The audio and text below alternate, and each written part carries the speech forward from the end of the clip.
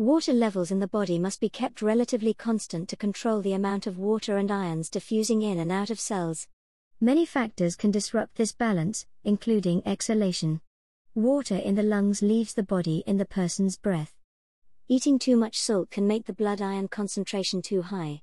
Illnesses that cause fever, vomiting or diarrhea can result in dehydration. The blood's water concentration is too low.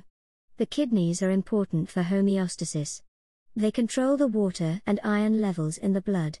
The body's iron levels must be kept relatively constant to control osmosis and diffusion between cells in the body. The volume of water in the blood is monitored by the hypothalamus in the brain. Urea needs to be removed from the body because it is toxic. When there is too much urea in the bloodstream, it can harm cells and tissues. Urea is formed when the digestion of protein results in an excess of too many amino acids, which can't be stored in the body. In the liver, these amino acids undergo a process known as deamination, and the waste product is ammonia. The ammonia is then converted into urea and must be excreted from the body as urine. Each kidney contains millions of very small structures called nephrons. There are 2 stages in the process of urine production. These stages happen in every nephron.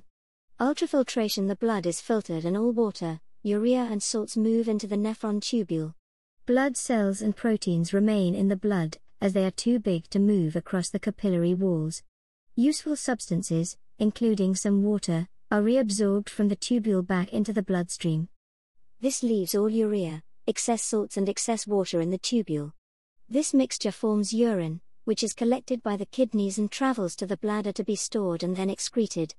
The volume of urine produced depends on the internal conditions. The volume of water in the blood is monitored by the hypothalamus in the brain. When there is not enough water, the hypothalamus triggers the pituitary gland to release antidiuretic hormone, ADH.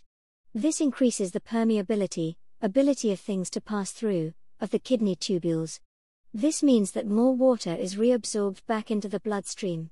This results in a small volume of concentrated urine. When there is too much water, the hypothalamus triggers the pituitary gland to stop the release of antidiuretic hormone, ADH.